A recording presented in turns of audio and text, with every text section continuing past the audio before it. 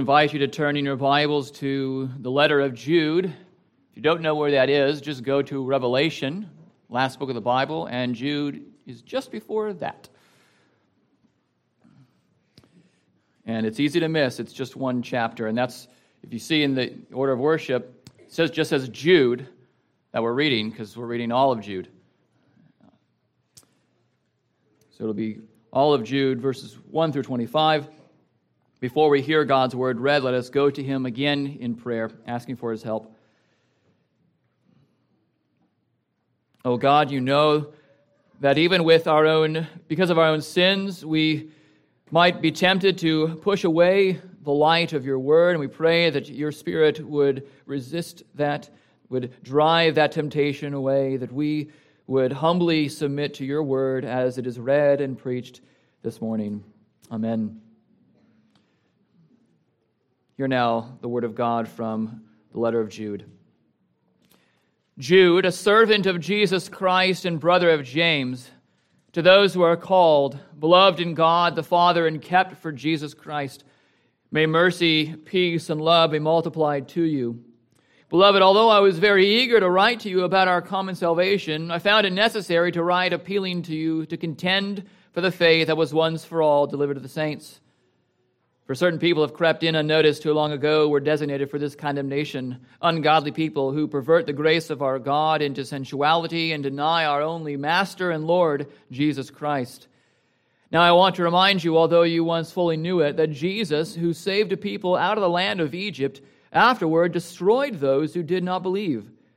And the angels who did not stay within their own position of authority, but left their proper dwelling, he has kept in eternal chains under gloomy darkness until the judgment of the great day, just as Sodom and Gomorrah and the surrounding cities, which likewise indulged in sexual immorality and pursued unnatural desire, serve as an example by undergoing a punishment of eternal fire. Yet in like manner, these people also, relying on their dreams, defile the flesh, reject authority, and blaspheme the glorious ones. But when the archangel Michael, contending with the devil, was disputing about the body of Moses, he did not presume to pronounce a blasphemous judgment, but said, "The Lord rebuke you." But these people blaspheme all that they do not understand, and they are destroyed by all that they, like unreasoning animals, understand instinctively. Woe to them! For they walked in the way of Cain and abandoned themselves for the sake of gain to Balaam's error and perished in Korah's rebellion.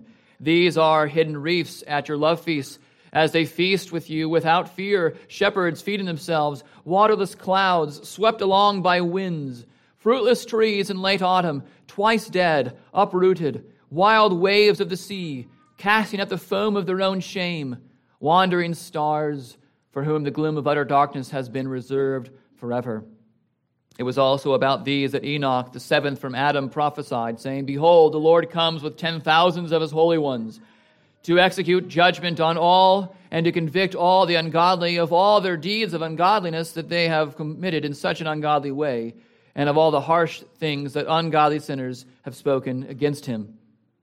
These are grumblers, malcontents, following their own sinful desires. They are loudmouth boasters, showing favoritism to gain advantage. But you must remember, beloved, the predictions of the apostles of our Lord Jesus Christ. They said to you, in the last time there will be scoffers, following their own ungodly passions. It is these who cause divisions, worldly people, devoid of the Spirit. But you, beloved, building yourselves up in your most holy faith and praying in the Holy Spirit, keep yourselves in the love of God, waiting for the mercy of our Lord Jesus Christ that leads to eternal life. And have mercy on those who doubt. Save others by snatching them out of the fire. To others show mercy with fear, hating even the garment stained by the flesh. Now to him who is able to keep you from stumbling and to present you blameless before the presence of his glory with great joy, to the only God, our Savior, through Jesus Christ our Lord, be glory, majesty, dominion, and authority before all time and now and forever. Amen. Thus far the reading of God's holy word, and may God add his blessing to the reading of his word. Thanks be to God. You may be seated.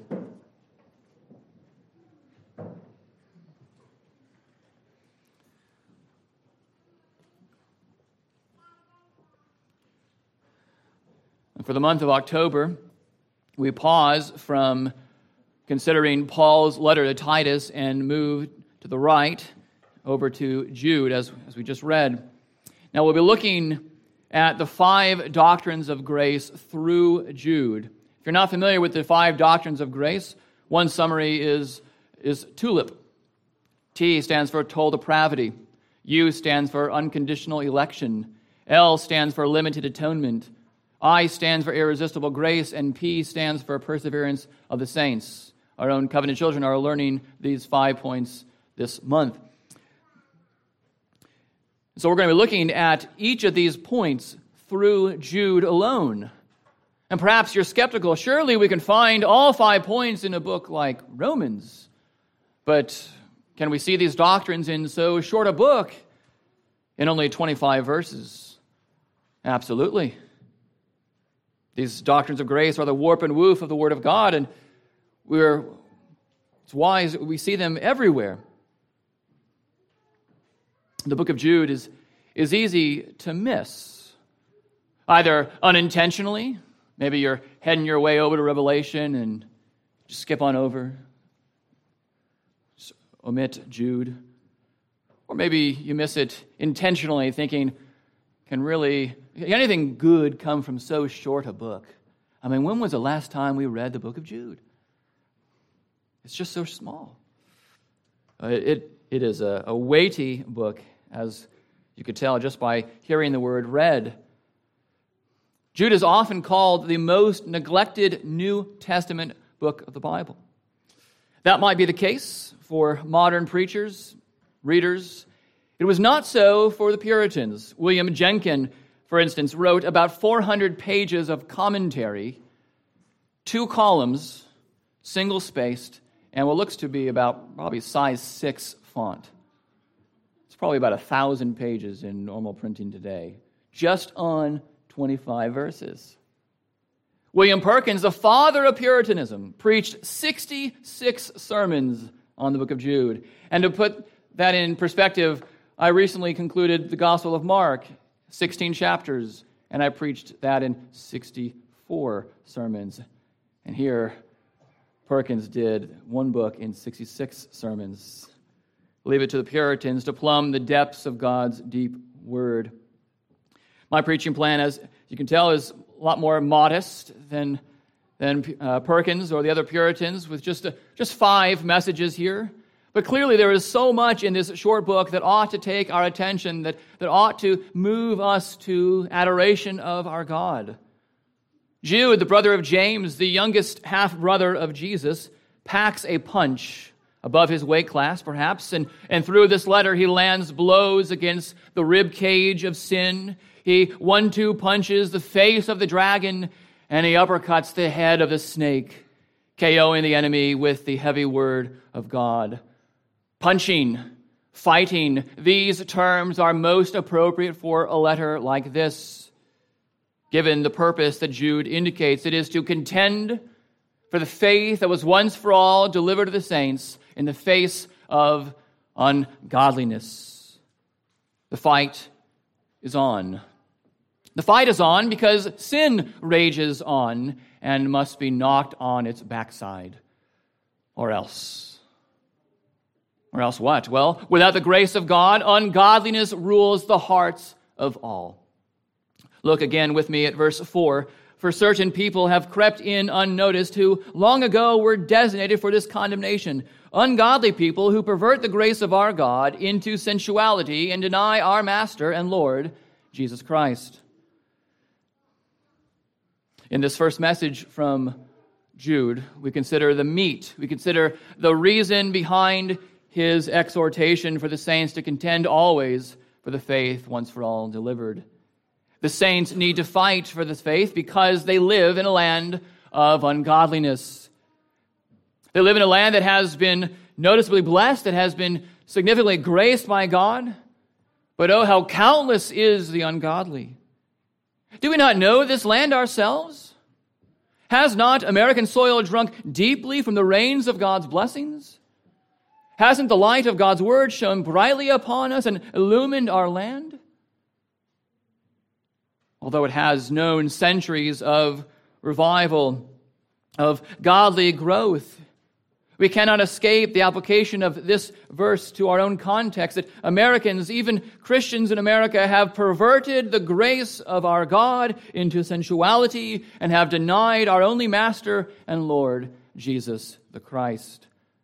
Many have crept in unnoticed, bearing the name Christian and rejecting Christ, all the while with their conduct.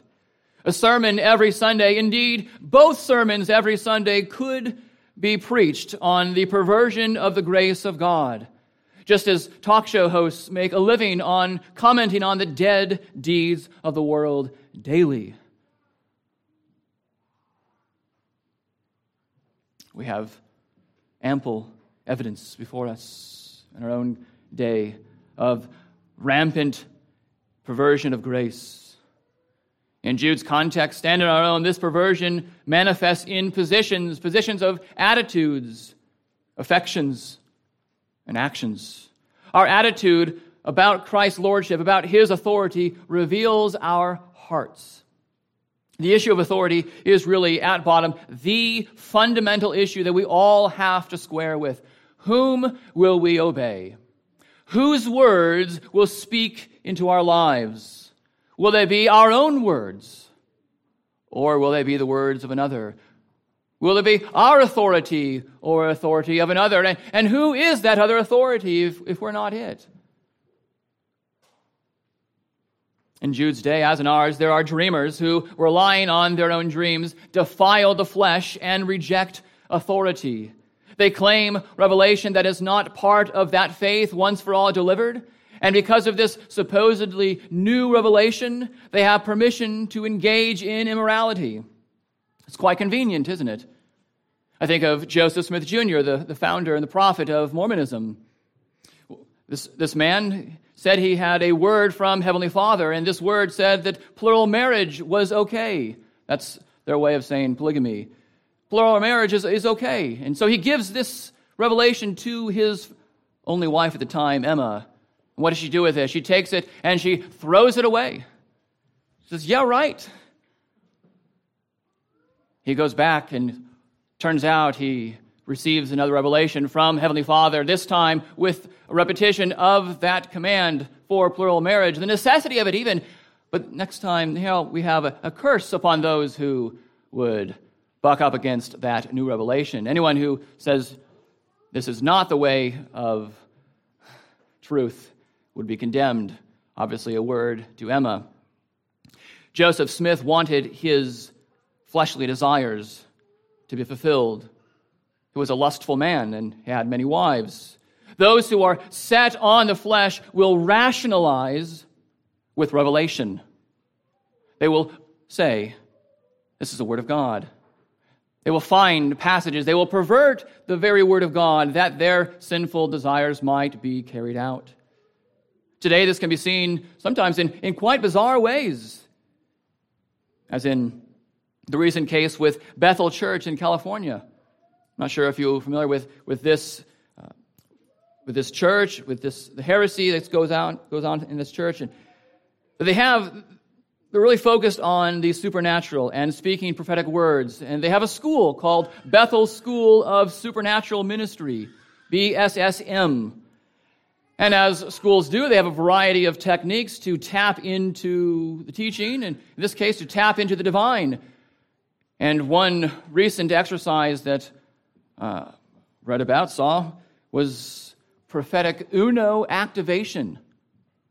Prophetic Uno activation. That is to say, you're using the deck of cards, Uno cards, to activate a word from the Lord. Here's a little bit how it goes. You take just a single deck of Uno cards as the tool by which you can speak prophetically to another. And so you gather in groups of around 6 to 8, and then you take turns overturning the cards. If you draw a red card, what you get to do is you get to speak a word to the person on your left about that person's financial situation. If you overturn a yellow card, then you get to speak a word to someone about his or her job situation. Now check this one out. You draw a wild card, okay? Then you get to choose to speak to someone about that person's destiny. There's some high stakes drawing a wild card. This is how some people view God's revelation. They don't believe that the 66 books are sufficient. They must have a different word, a word from above, that just so happens to meet their own fleshly desires or the wishes of another. That's pretty bizarre. Less bizarre, but no less dangerous, perhaps even more dangerous, is just the typical way that Christians might operate, might think. You'll hear things like, I don't think I can stay married to my husband. And when asked why, you say, well, God wants me to be happy. Okay, He certainly does want you to be happy and holy. And it just so happens that if I divorce this man, there is already another one who can make me happy. Or you'll hear, well, God is telling me to quit my job. Okay, let's talk about this. Let's think about this. Do you have another job in mind? No, it's a leap of faith, baby, leap of faith. I'll handle it. What about your family? What about your spouse? It'll be taken care of. Now, there's something to be said about trusting the Lord in His providence. There's also something to be said about testing the Lord. If you have a good, reliable source of income, if you need another job, go find another job while you have a job. Or you'll hear something like, God's moving us to a different church. Okay, that happens all the time.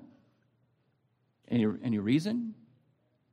Can you help us to understand how we can be better stewards of God's resources? It's just a sense. I just have a sense that I need to be out of here. But God doesn't give us a sense. He gives us His Word. And there are biblical principles. There's specific words here that we should lean upon.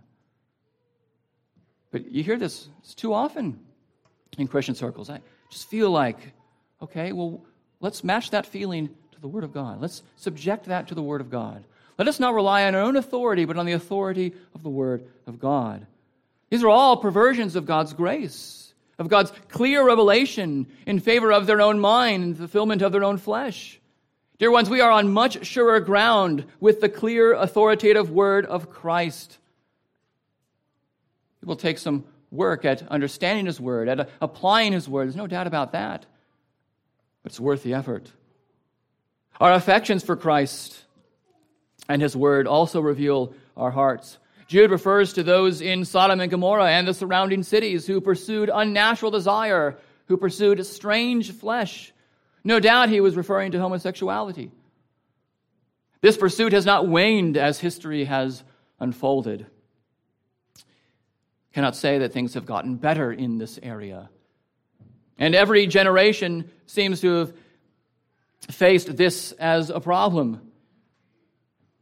Every period of history has known it. It seems to be the case that our evangelical moment has kneeled before the LGBTQ plus people under misguided views of love, truth, tolerance, hospitality, friendship, proving once again that they do not consult the counsel of the Word of God that speaks clearly to all of these issues. For us to wake up to this reality, we do not need to turn to the increasingly common drag queen hour for children, though those are common, and those are bizarre and ridiculous. But we don't need to go to that to see it in our own house of God. A church in our own denomination has been especially insubordinate and flagrant over the years. And because they make this public, I have no problem making them public. Memorial Presbyterian Church, a month ago, allowed its chapel, called Sanctuary for the Arts, this chapel, which is overseen by the elders, allowed this chapel to host a concert called Celestial Bodies. This concert featured one participant who is well known for the gay pride involvement. Memorial Pres says that this ministry of the chapel is to manifest the welcome of Jesus. I'm not going to read to you the description of Celestial Bodies for the event. That would be inappropriate to read it up here. They say this is to manifest the welcome of Jesus. This is a community outreach.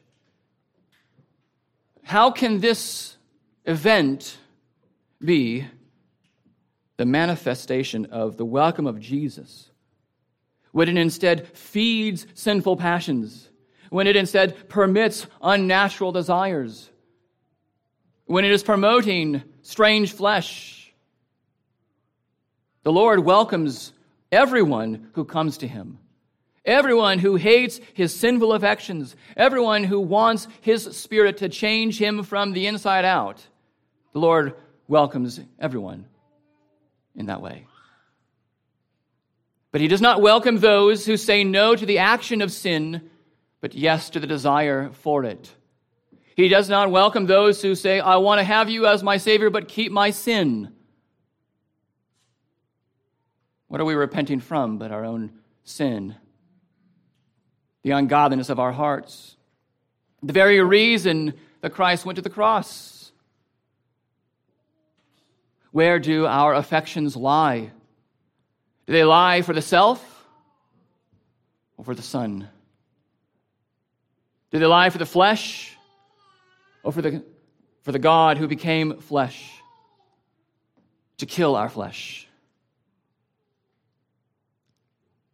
Our attitudes, our affections, and even our actions, being the fruit of attitudes and affections, reveal the state of our hearts. The sinful angels we see here, discontent with their position, gave up on God, and they revolted, they rebelled against God. The original sodomites, giving full rein to their passions, gave up on God and gave themselves over to forbidden flesh. Cain, bitter at God, murdered a son of God, his brother Abel. Korah, who refused to follow the leader, exalted himself and rebelled against God. The false teachers in Jude's day have walked away from God's word and have walked the way of Cain and in the demonic spirit of Balaam. Deep down, false teachers today have no love for God's word. They are loudmouth boasters who wouldn't ever think of boasting only in the Lord. They are ruled by their own authority, giving in to their own desires. They act unruly. In a word, this is ungodliness to the core. This is radical ungodliness. Radical from the Latin radix, which means core. This is fundamental ungodliness. Everything we do comes from our hearts. We could summarize ourselves as our hearts. Attitudes, actions, words, thoughts. Everything we do, everything we say, everything we think, everything we feel comes from our hearts. And everything in our hearts is ungodly. There's not a bit of good in a heart that's not been changed by Christ.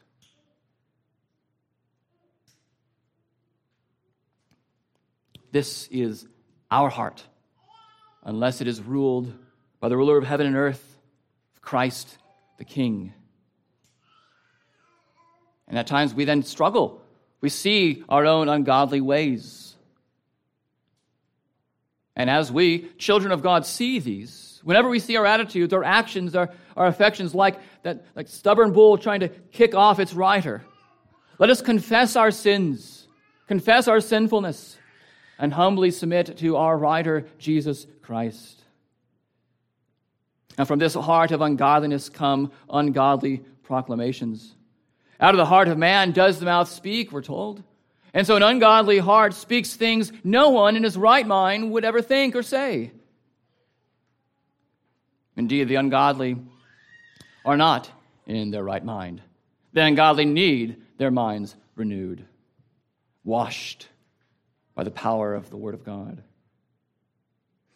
And Jude tells us that these false teachers are blasphemers. It's not a wonder that these loudmouth boasters would blaspheme along their journey of self-exaltation. Their goal is to lift themselves up. Their goal is to get gain for themselves. And any authority that competes with that will be spoken against, be blasphemed. And one testimony against the false teachers is the angelic hosts.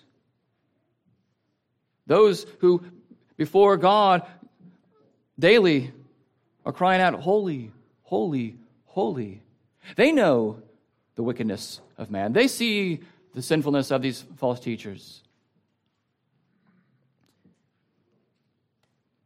And with their words, with the false teachers' words, they blaspheme, they shame the glorious ones, the angels. But Michael, the archangel, we're told, he respected his own position. He did not presume to speak a word against the once glorious one, the devil, but instead he deferred to the God of divine judgment. He said, "The Lord rebuke you." But these humans have exalted themselves above the highest of angels in speaking against God's angelic hosts.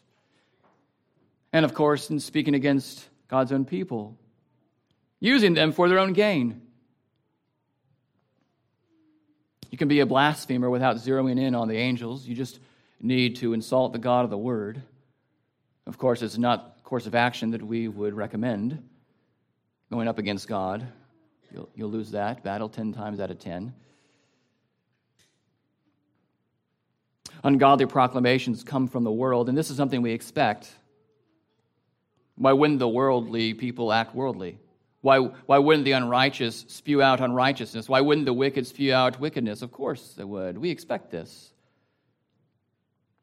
But ungodly, blasphemous proclamations come from the church as well. This is why Jude warns the people of those who have crept in unnoticed. An interesting survey that seeks to put a finger on the pulse of the current state of theology was done by Ligonier's survey. They do a survey every couple of years just to see how the state of theology is in America. Surveying Christians, and just adult population on just important statements of the Bible. And these questions are not trick questions. You can look up State of Theology from Ligonier and you'll see these questions. They're not trick questions at all. They're really not hard if you spend a year or two in Sunday school, almost at any level. You'll know what these are. I don't have time to go through all the questions, but one question that's related to this message was, are we born innocent? That's the question, okay? Are we born innocent? That's a pretty fundamental question. 71% of American adults say they believe we are born innocent in the eyes of God. 71% of American adults. Okay. Honestly, I thought that probably would have been higher, since this is not taking into account Christian affiliation. Okay. But that means only 39% of American population believes it's guilty before God at birth. Well, how do the evangelicals fare? How do they do? These are the ones who have the gospel, after all. Certainly, this question would be easily answered. In the negative, of course, right? 65% of evangelical Americans affirm their innocence before God at birth. 65 say, yes, at birth, I am innocent before God. 65% of those surveyed. Now, the word evangelical is rather squishy, isn't it? And what does it mean? Well, it means almost anything to anyone. But the root of that word is the gospel. You say, at least I believe the gospel. That's good news. Well, isn't the good news in contrast to the bad news? What's the bad news? That we are sinners in need of a Savior. I did a membership interview just before worship this morning, and an 8-year-old knew the answer to this question. She knew she was not innocent before God at birth. She knew she was a sinner. And American evangelical adults can't get this right. It's shameful, isn't it? On so fundamental a question. What is your standing when you come out of the womb to God? Are you innocent? Are you guilty? 65% innocent. If we cannot get this most basic question settled according to the Word of God, are we really surprised to hear blasphemous proclamations from the mouths of so-called evangelicals? Such perversion of grace over and over again. We see marriage perverted. Godly marriages are rarely held in high honor. Divorce is often recommended, yes, even in Christian circles, and I mean apart from the two grounds that God has given us in His Word. I mentioned months ago that I taught a class on marriage and family. And the class was made up of ministers. And I offered them case study week after week of marriage problems. Very few of them had adultery and abandonment as factors in the case. Those are the two biblical grounds for divorce, if you read your Bible. And these people in the class were regularly recommending to a hypothetical counselee to get divorced, even though there were not these two conditions, neither one of these conditions. Again, citing God wants you to be happy. Sexuality is perverted. We're told that if a man self-describes as a woman, it is unloving to deny it. We're told that if a man self-describes as a homosexual, it is unloving to steer him away from that identity. And it's unloving. We heard that at our last General Assembly, just this last year, from one of our own ministers. We're told that living together before marrying is a solid option. You got to know, before you seal the deal, you have to know if you're compatible in all the ways, as we're told. Sexuality is perverted. Work is perverted. Good, honest, hard work is hard to come by, even by Christians these days. Too many lazy pastors have fed the lie that pastors work only one day of the week. What are they doing with all their time?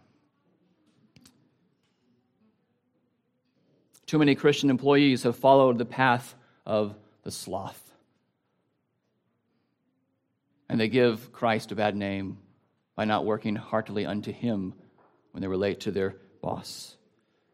Too many Christian employers have followed the way of Scrooge, not caring for the employees, caring for the bottom line, caring for themselves alone. Justice is perverted. The Word of God no longer apparently speaks clearly to what justice really is. We're told that biblical justice requires the equality of outcome for everyone. We're told that a Marxist economy or justice is the biblical one. Again, perversions of grace. Life is perverted. We're told that all of life matters, but the woman's choice is most meaningful.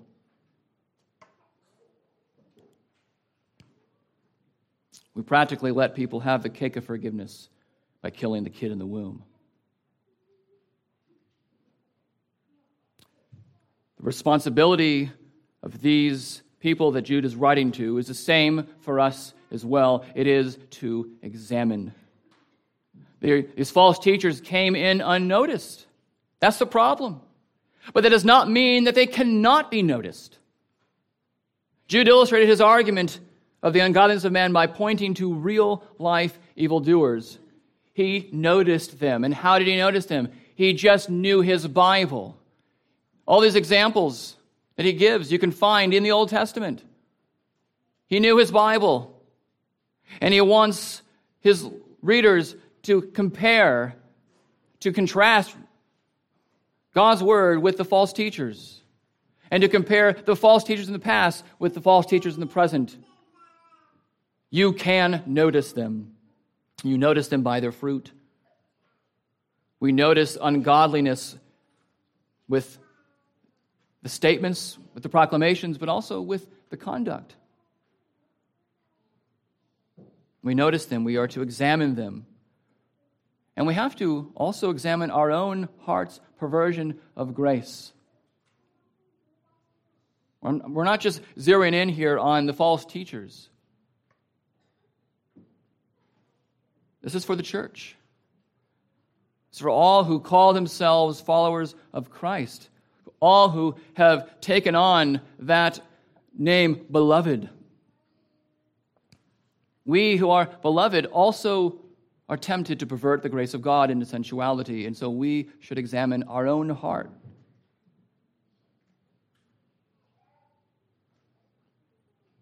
Compare it to the authoritative Word of God. Now, you can't really preach a sermon on total depravity of man without being a downer. It just seems like one page after another of bad news, of illustrations of wickedness. And obviously that was intentional. I think perhaps we can grow in our understanding of how wicked humanity really is, apart from the grace of God. Hard to hear of all, perhaps, is that this ungodliness is met with godly punishment. Because on the one hand, it's one thing to say, yeah, people are evil, and then they die and that's it. But that's not it for the ungodly. Jude makes a proclamation of his own, a pronouncement of woe on all who blaspheme. Verse 11, he says, woe to them. You don't want a woe directed your way. That's a declaration of ruin, of destruction, of curse. You want the opposite. You want the blessing.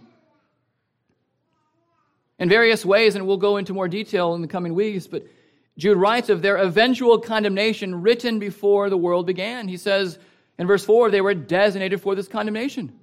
In verse 6, he says, they shall remain in eternal chains under gloomy darkness. In verse 7, they shall undergo a punishment of eternal fire. In verse 13, for them the gloom of utter darkness has been reserved forever. In verse 15, judgment will be executed on all the ungodly. You cannot read Jude and say, you were never warned. And if you never read Jude before, now you have. And it is a weighty book. It really highlights the ungodliness of the heart.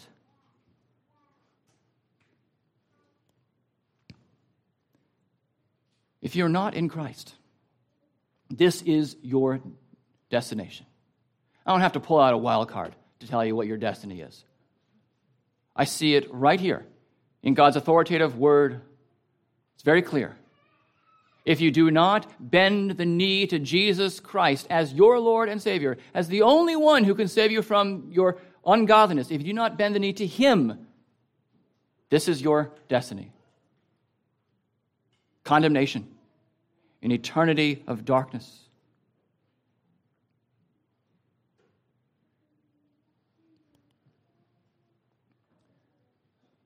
But there is still hope. Because if you are right now ungodly, you are alive. And only because of the grace of God. And so I would exhort you then to call upon Him, to find salvation in Him alone.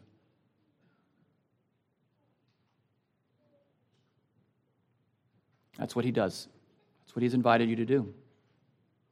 As long as the day is today, it is a day of salvation. It's just so sweet to trust in Jesus, as we sang.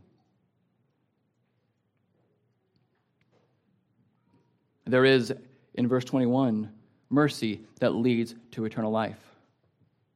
You don't work for it. It's a gift. The wages of sin is death. That's what you deserve. That's what you worked your whole life of ungodliness for. Spiritual death, eternal punishment. But the free gift of God is eternal life in Christ Jesus our Lord. Mercy that leads to eternal life. Do you not want this? Will that not satisfy your soul?